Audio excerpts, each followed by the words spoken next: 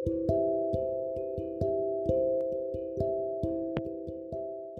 Writer पूछते हैं कि but why do we do that, हम ऐसा क्यों करते हैं? तो भगवान आंसर करता है, क्योंकि ह्यूमन के एक्शन सिर्फ दो इमोशन से मोटिवेटेड होते हैं, वो है लव और फियर। गॉड कहता है कि इसी को वो स्पॉन्सरिंग थॉट कहता है।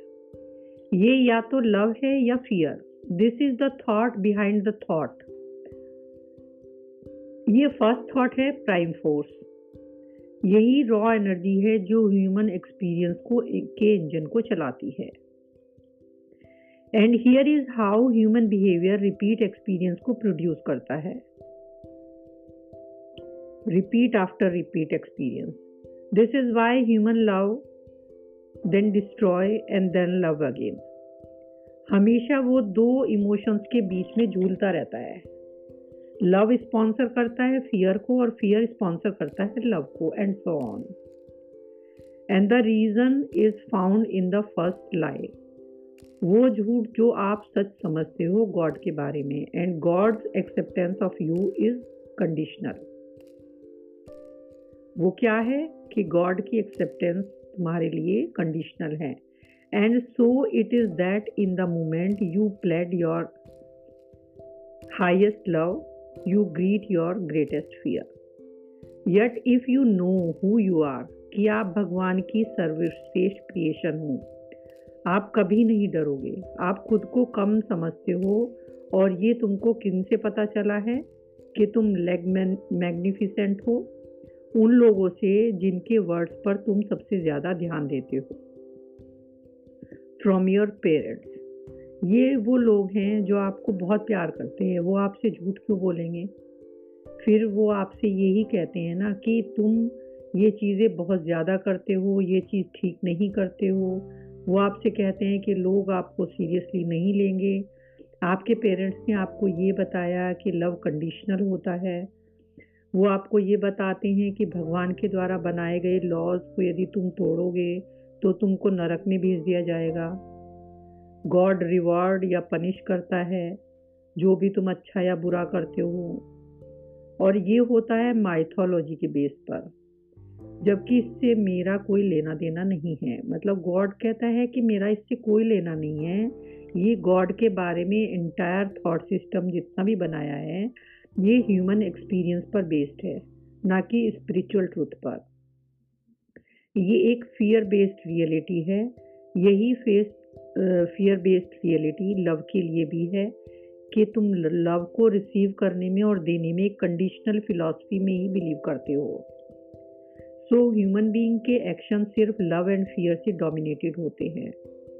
Fear is the energy which contract, closes down और हार्म करती है, और लव की एनर्जी एक्सपेंड करती है, ओपन अप करती है और हील करती है। Every human thought, word and deed एक इमोशन पर बेस्ड होते हैं, या तो लव पर या फियर पर। अब आपके पास फ्री चॉइस है कि आप उनमें से कौन सी इमोशन चूज करते हो। तो राइटर पूछते हैं, फिर भी फियर की ही जीत क्यों होती है, ऐसा क्यों होता है? तो गॉड ने आंसर किया, क्योंकि तुमको फियर में जीना सिखाया जाता है। तुमको survival of the fittest and victory of the strongest and success of cleverest के बारे में ही बताया जाता है, लेकिन लव के बारे में कभी बताया ही नहीं जाता। तुम्हारे अंदर की आवाज़ के थ्रू मैं तुमसे बात करता हूँ, because it is the closest to you.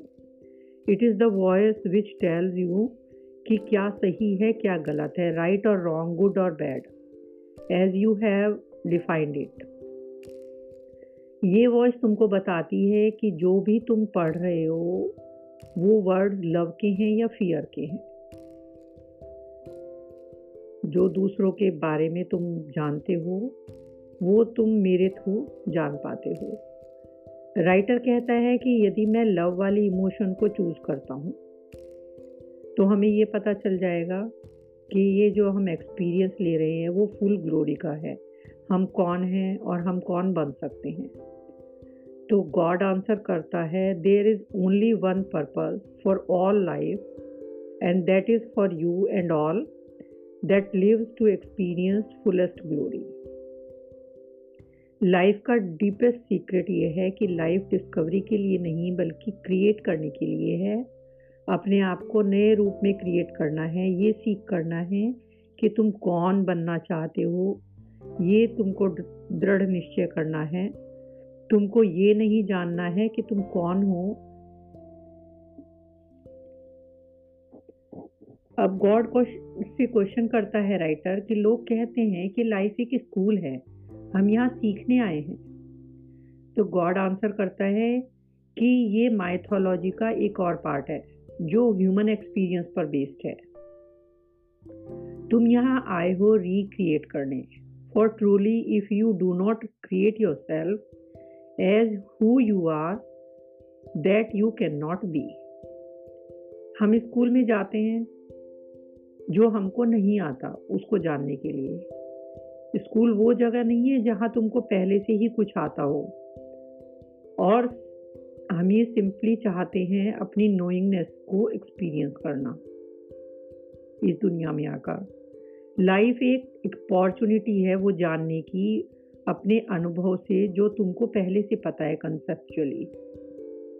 तुमको सिर्फ याद करना है जो तुमको पहले से पता है और उस पर एक्ट करना है। सोल को सब पता है लेकिन जानना काफ़ी नहीं है, सोल को भी एक्सपीरियंस चाहिए। जैसे तुमको ये पता है कि जेनरस होना अच्छी बात है, लेकिन तुम कुछ ऐसा नहीं करते हो जिससे जेनरसिटी दिखे, तो वो सिर्फ एक कॉन्सेप्ट होगा। If you can know yourself to be kind, लेकिन जब तक तुम कुछ काइंडनेस का काम नहीं करते हो तो वो सिर्फ एक आइडिया है। जब तक कॉन्सेप्ट को एक्सपीरियंस नहीं बनाओगे तो वो एक स्पेकुलेशन ही रहेगा। जब हम फिजिकली प्रेजेंट होते हैं तो ही हम एक्सपीरियंस कर पाते हैं जो हमको पहले कंसेप्चुअली पता था।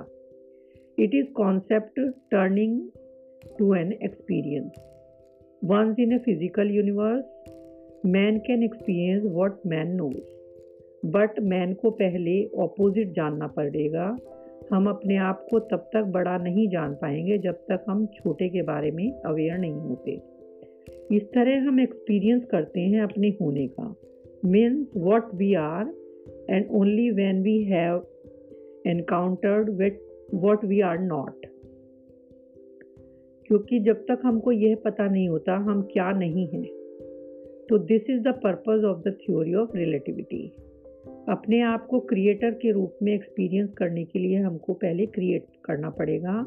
हम खुद को क्रिएट कर सकते हैं सिर्फ जब तक हम खुद को अनक्रिएट नहीं करते।